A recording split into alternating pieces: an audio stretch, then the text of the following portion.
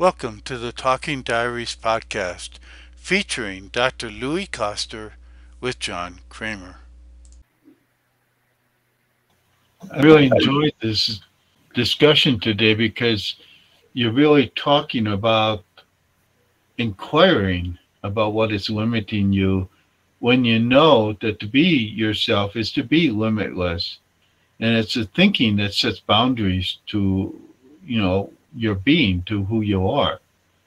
And you said the solution to my problems is never found in the thinking. The solution to my problems is found in realizing that there never was a problem, and that peace is found in myself. Yes. Yes, exactly. Yes. Thank you for listening to the Talking Diaries podcast featuring Dr. Louis Koster.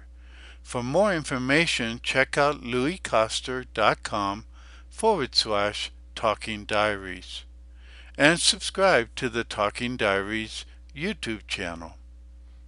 Also check out louiskoster.com/quiz and take the free quiz to discover more about yourself.